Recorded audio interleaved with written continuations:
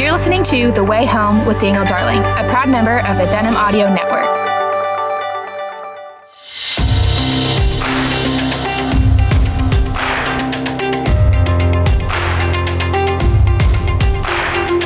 Hello and welcome everyone to the Way Home podcast. This is your host, Dan Darling, and I'm so glad that you've joined me today. We have a great show lined up for you with some of my favorite guests, two guests that you've heard before, but this is the first time I think they've been on together. And so I'm very thrilled that they're going to be here with us. A couple of things to think about before we get to our conversation. One, my book, Agents of Grace, is available from Zondervan. This is maybe my most personal book. I talk a little bit about my own faith journey growing up in the church, talk about how to forgive, how to heal from church hurt. I talk a lot about Christian unity and love. What does it look like for us to love our brothers and sisters like Jesus commands us to do, especially in a very divisive age? And I have a section on what many call theological triage, which is how do we decide what doctrines and issues are worth going to the mat for and which ones we have strong convictions about, but be open-handed. So I hope you get this book, Agents of Grace, How to Love, Bridge Divides and Love as Jesus Loves. We have links to this in the show notes. You can get it anywhere books are sold. Also, would love for you to sign up for my writing cohort. If you ever have been interested in writing and getting published, wherever you are on the journey, maybe you have a book idea, maybe you just want to sort of get yourself out there writing for different publications. We talk about the craft of writing, we talk about the business of writing, talk about the discipline of writing. We had a great time last semester. We had several folks in our cohort. Some of them have sort of advanced and are getting published in different places and are working on book projects and all those things. So I'd love to help coach you. I've been writing for 20 years. It's one of the few things I can do well. And so I would love to have you. So we'll have a link to that in our show notes and on my website. But I'm grateful for my friend Chad Poe, who has kind of set all this up for me to be able to do this. Okay, I want to get to our guests today. Two guests, actually. Jen Wilkin and JT English. Jen Wilkin is a really well-known Bible teacher. I'm sure you know her. She's written and produced quite a few really great Bible study resources. She speaks all over the country. She is the executive director of Family and Next Gen Ministries and Resources at the Village Church here in Dallas, Fort Worth area, and just an incredible teacher. JT English is the lead pastor at Storyline Church in the Denver area, also an author and just a really great pastor scholar. Well, they've worked together on this wonderful book that I encourage you to get. It's called You Are a Theologian. It's kind of a walk through some of the key core doctrines of the Christian faith, things that you really need to know if you really want to follow God well and understand what it is to be a Christian. These are things the church has believed for all of church history that we must hold fast to, that are beautiful and true about who God is and who we are and what our purpose is in following Him. It's a great book. We're going to talk about theology in the life of the church, all those things. And so without me talking further, I'd love to get to our conversation with my good friends Jen Wilkin and JT English.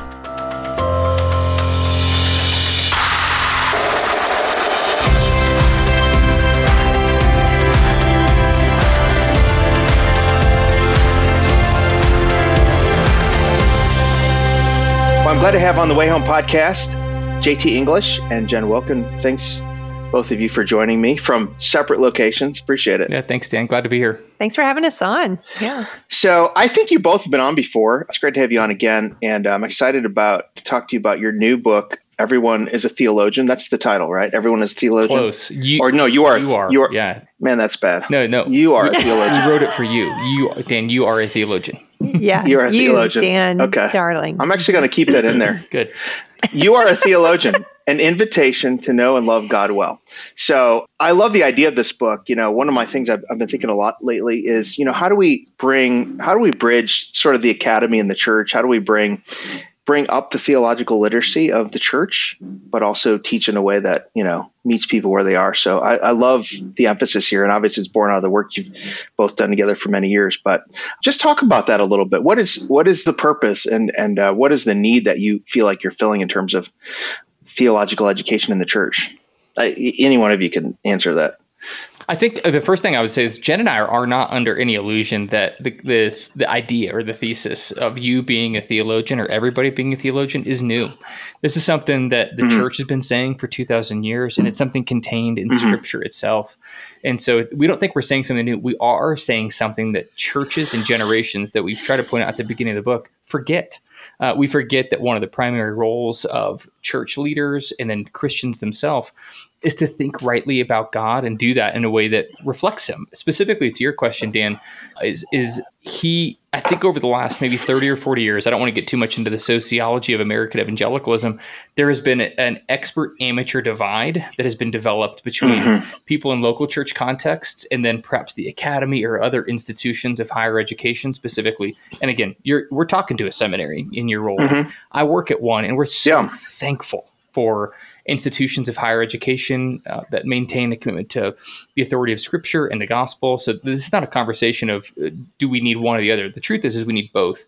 But I think over the course of the last 30, 40 years, we've realized, and we need translators who go back and forth between, hey, here's what's going on in the life of the church, and here's what's going on in the academy. And that's what we think this book is doing. That's what theological education in local churches is trying to do, is to help the people who no longer even consider themselves amateurs. They think they're not playing the game.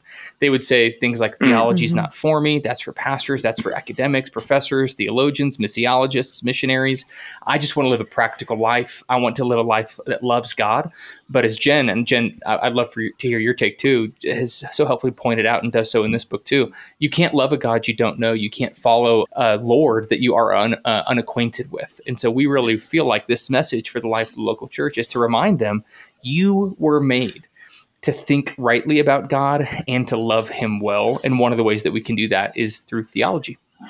I so agree with that, Jen. I want to kick it to you, but I agree with you, JT, that we need to sort of bridge that gap. I always felt like for me, that's kind of what I've always tried to do. You know, you read the theologians, but I'm trying to talk to the average people in the church and sort of bring that literacy up. Jen, I want to talk to you about that. I mean, when average people think about theology, they think, they just think it's too big for me. It's a professional thing. I can't do that. I've got to read, 7 systematic theologies and all that. And I just, like busy people. So how do you dispel some of that, I guess, discomfort and maybe fear of kind of diving into the theological ideas? Well, I think I have the advantage of autobiography on that because I am the person who didn't have access to formal theological training. And then at the point that I did have access, at least technically, I either didn't have the money or the time to be able to actually dive in and take advantage of it. And yet I had a calling on my life to be teaching the Scriptures. And, as we talk about in the book, there is obviously a particular calling on some people to teach, but the Great Commission is calling all of us to at least be able to teach others to observe what Jesus has commanded. And so I think we all, to varying degrees, perceive that is something that is incumbent on us. And if you have any sense of your own human limitedness, you realize pretty quickly that anyone who opens their mouth to try to speak of the things of God is going to find themselves at a loss. And so we're caught in this space between being compelled to speak and also being terrified to do so, knowing we can never do justice to the topic. And in the local church, I knew I needed to step into where there were spaces that needed me to teach, but I also was very keenly aware of my own under-equipped status. And I don't think you need a PhD to teach in the local church, although I've had the great privilege of being taught by a PhD in my local church. That would be JT and others.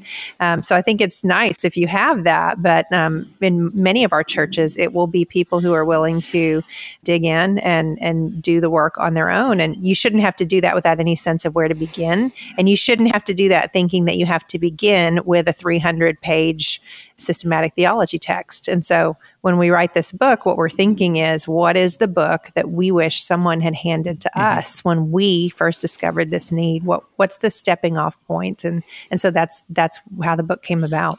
Yeah, I love the way that you've divided up the book. Like this book actually is a lay level theology, systematic theology, if you will, talking about who is God, what is God like, So doctrine of the Trinity, attributes of God, doctrine of Scripture, humanity, all the sort of major doctrines. And so, handing someone this book is a lot less intimidating. They can get started on it and really understand this. And one of the things I've always tried to tell people when I pastor too, that, we don't want to, study theology just because we want to win some, Bible trivia contest, or we want to be smart people or whatever, but because theology actually shapes the way we live, right? And it shapes the way we think about God. Yeah, that's exactly right. And even going back to the comment that Jen just made, when I became a Christian in college, I was zealous. I developed a zeal for the Lord. I was the guy that was on your college campus, sharing the gospel two minutes after I became a Christian, but I didn't know anything. And so I went to one of my friends and said, I don't know my Bible very well. I don't understand. And he handed me a popular introduction to systematic theology that was enormous. It's like more than 500 pages. And it was intimidating to me. Despite my zeal, I realized, maybe I'm not supposed to do this.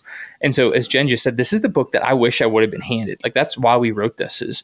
I would say there's three main reasons we wrote this. The first is we want everybody to realize they are a theologian.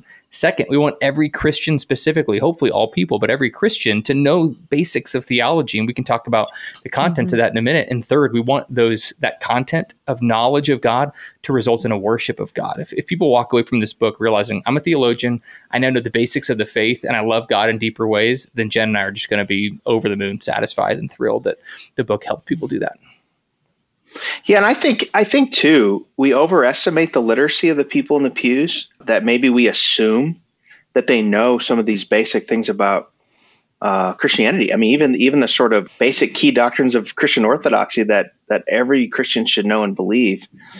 And so I find in churches, maybe there's a lack of emphasis on how do I teach people the basics, like assuming they don't know, they walk in, what am I supposed to believe? What am I supposed to know about God? So this really offers them a way to sort of, get involved with that, like a pastor or small group leader.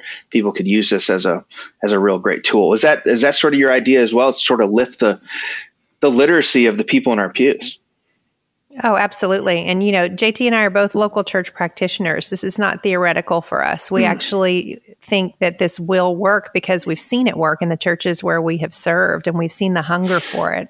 And I do think you're right, Dan. I do think I think the assumption can go one of two ways. It's either, well, they already know this, or it's, well, they don't really need to know this. And I would say both of those errors ends us up in a place where we have a generation of believers who is not being handed the good deposit from the generation before. And it doesn't take much to bring someone alive on this. There's a whole joke out there about being a cage stage Calvinist. That's a secondary doctrine, that people can get super revved up about when they first discover it.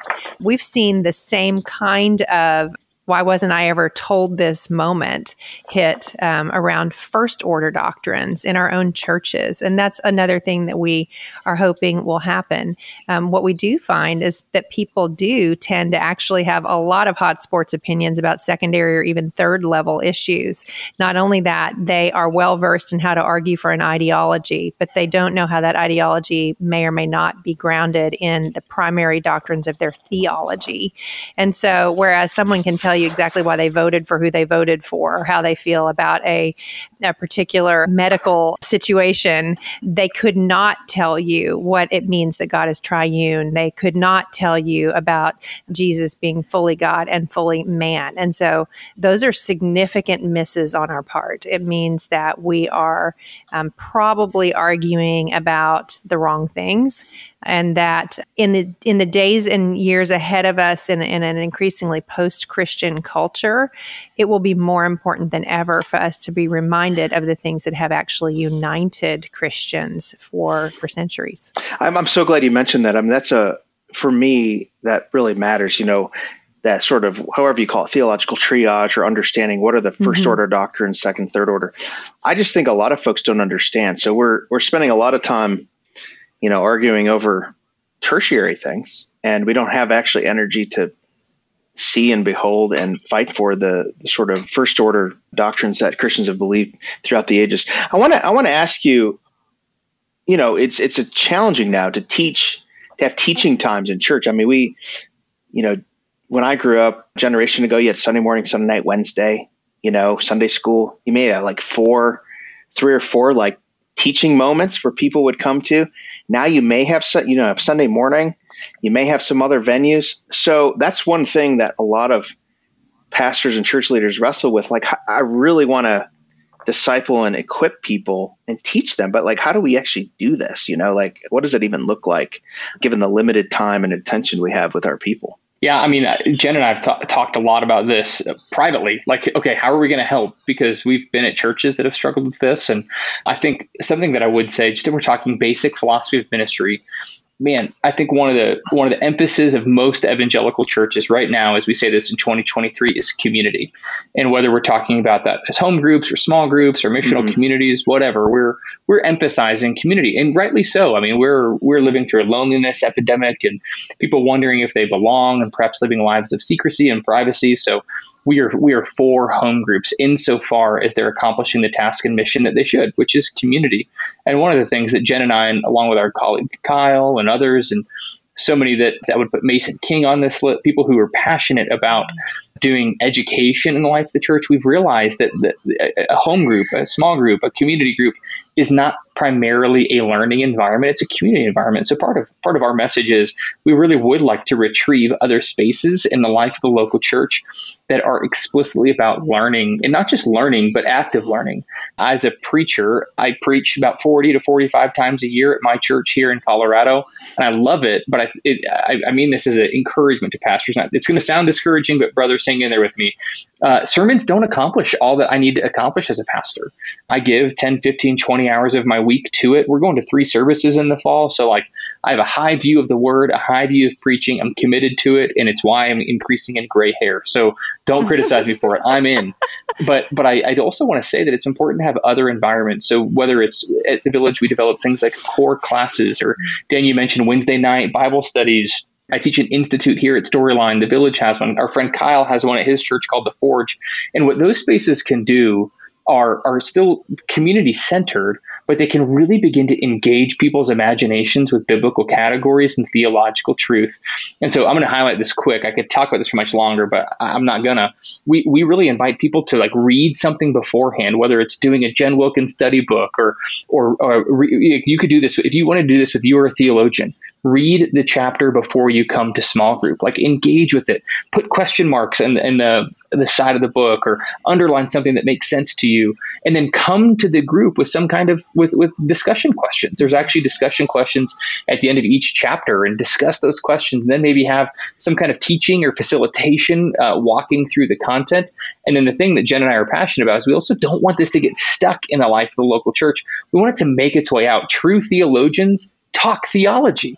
They don't just reserve it for themselves. They take it to their next mom's group or their kid's baseball team. And so this really is a space. The 2 projects I would say that Jen and I have been passionate about for the last 7 years or so that God's allowed us to do ministry is this question, Dan: convincing people that they are theologians, and convincing churches that they need to have environments where they can help people facilitate the task of doing theology. Yeah, and it seems like it's different than, I think we need small groups and we need that sort of community time.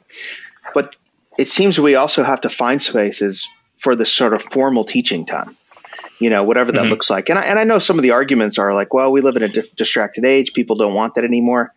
I think some of that's right. But then on the other hand, you go online and people will watch hours of Jordan Peterson lectures, or they'll take these courses. You do all these online courses and they'll drink kale smoothies. People want to do hard stuff. We just have to tell them. They'll watch hours of these online courses and stuff. So I think sometimes, to paraphrase George W. Bush, we have the soft bigotry of low expectations. We think, well, people don't want this, so we're just not going to do it, and we're just going to keep it here. And maybe they're actually crying out and hungry for really substance and depth.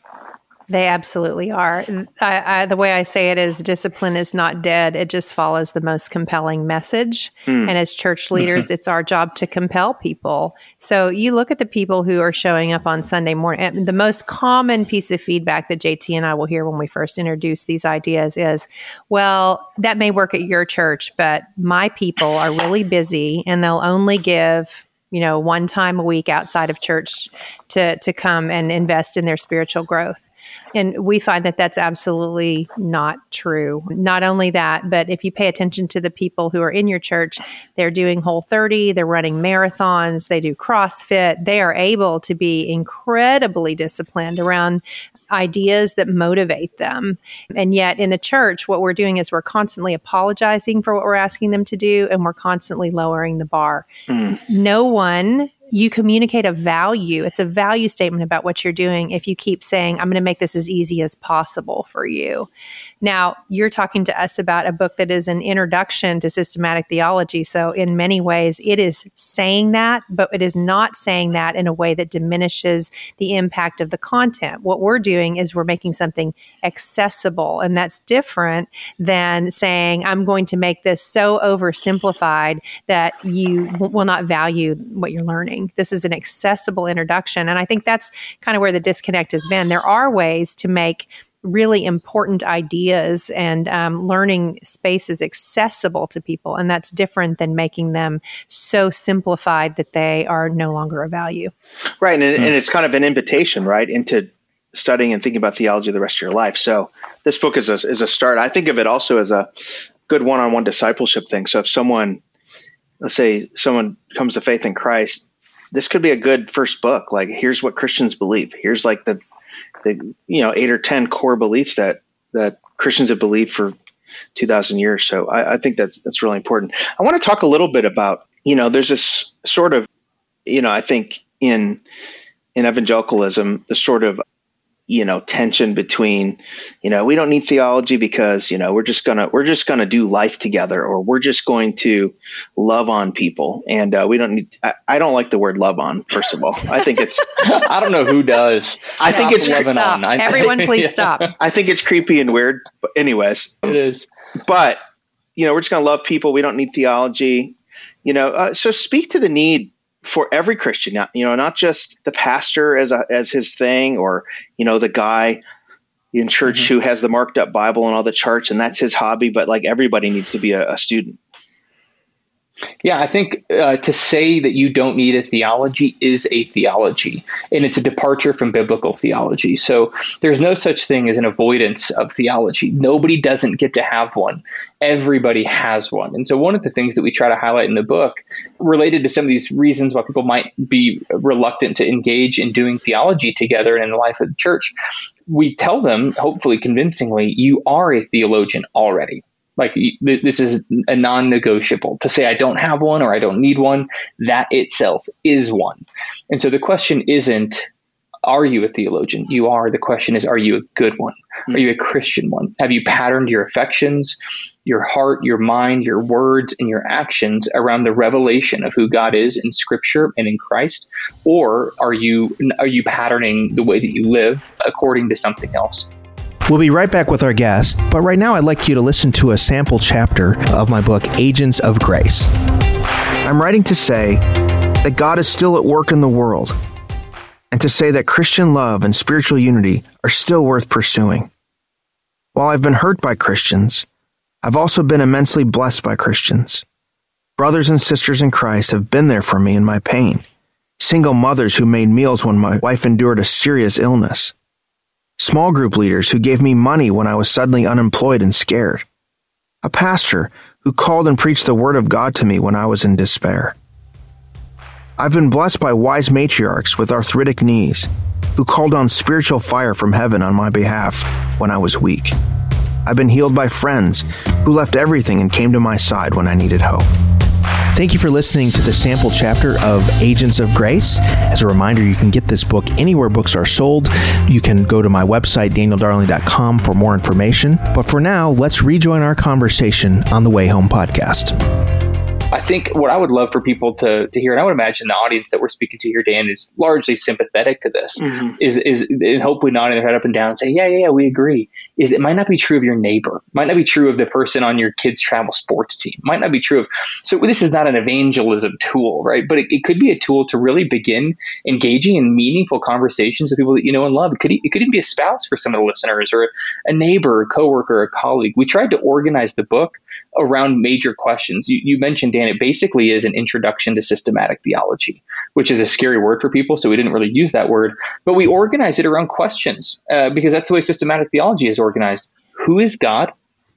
Everybody has questions about that. What is he like? Well, who am I? And how was I created? Am I created? Was I created? What implications does that have for my life? What's gone wrong in the world? Like, we all would recognize brokenness in the world. Have I gone wrong in the world? Is it just that the world is wrong? Or and is God making things right? And is he doing it in Christ? Is he doing it by Spirit? What is a local church? And ultimately, we end the book. This is my least favorite chapter to write, but now it's my favorite chapter to read. That Jen and I wrote the last chapter on eschatology. I was like so hesitant to get there, but I feel like the book ends with such a hopeful ending of the joy of our King coming back to make all things right, to set everything right. And so this is a book that I think would help people begin to put their. I'll also say this last thing I'll say about this.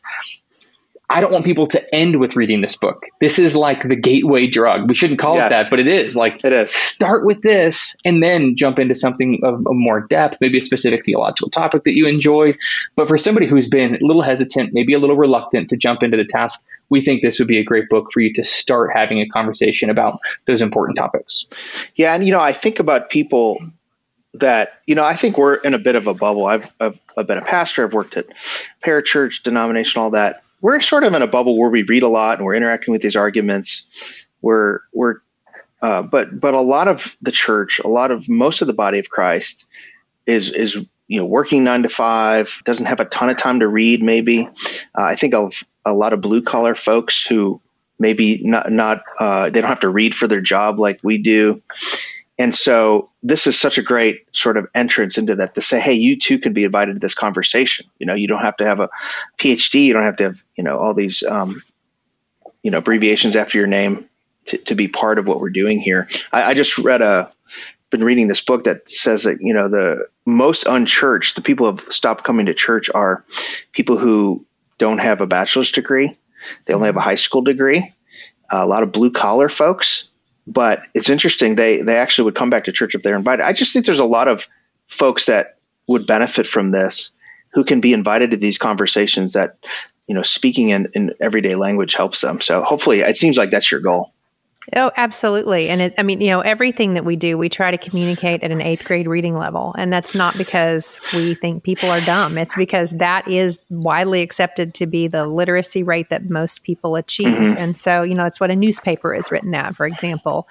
And so if you think about that 8th grade reading level, we've tried to write a book that can be used not just for adults whose literacy rates may not be as high as someone with a PhD, but it's also appropriate for high schoolers, for middle schoolers who have a good group leader who can take them through the material. We hope that these ideas are accessible at that level. And honestly, at the time that I started delving into theology, I was 30 years old. I had 3 children in 2 years and 4 months and was pregnant with my 4th. And started reading theology at bedtime and during nap time. And so I do believe that, and I had the 300-page systematic theology text, or longer than that. But you know what? I was determined. I was trying to teach people, and I didn't want to get caught short. But I think that the average learner, again, we all make time for the things that we care about. And so what I'm hoping that this book will do is help people to discover that they care about this. And then you begin to reallocate time from lesser things toward the things that are drawing you in. And I can't think of a more important path for people to get onto and feel energy around than the one that is pointing them toward the historic truths of their faith. I think a lot of the deconstruction or church leaving that we're seeing is people who are leaving a faith that they were never really handed in the first place. And so I can understand if people, I can make my peace more or less with people leaving a faith that they have outright rejected. It is harder for me to make my peace with people leaving a faith that they were never properly taught. That's such a great point about deconstruction. I haven't even thought about that, but that's true. That maybe they only had bits and pieces, or maybe they didn't really know the full Christian story, which is beautiful and redemptive and hopeful and all of that. This is a really important resource. I'm so glad that you guys are working on it. It's called "You Are a Theologian: An Invitation to Know and Love God Well" by J.T. English and Jen Wilkin. I just want to commend it for small group leaders, you should take this and do this in your small group, or moms groups, or parents, or pastors could even use this as sort of maybe a basis for a sermon series. What a great tool. Thank you guys for doing this. I think I'm gonna have my son who's 14 read it, because he's starting to ask me like, Dad, what should I be reading and all this. I'm like, I'm gonna have him read this. So, but I appreciate really the work you guys have put into to really equip the church this way. Thanks, Dan. It's always good to be with you. Thank you so much.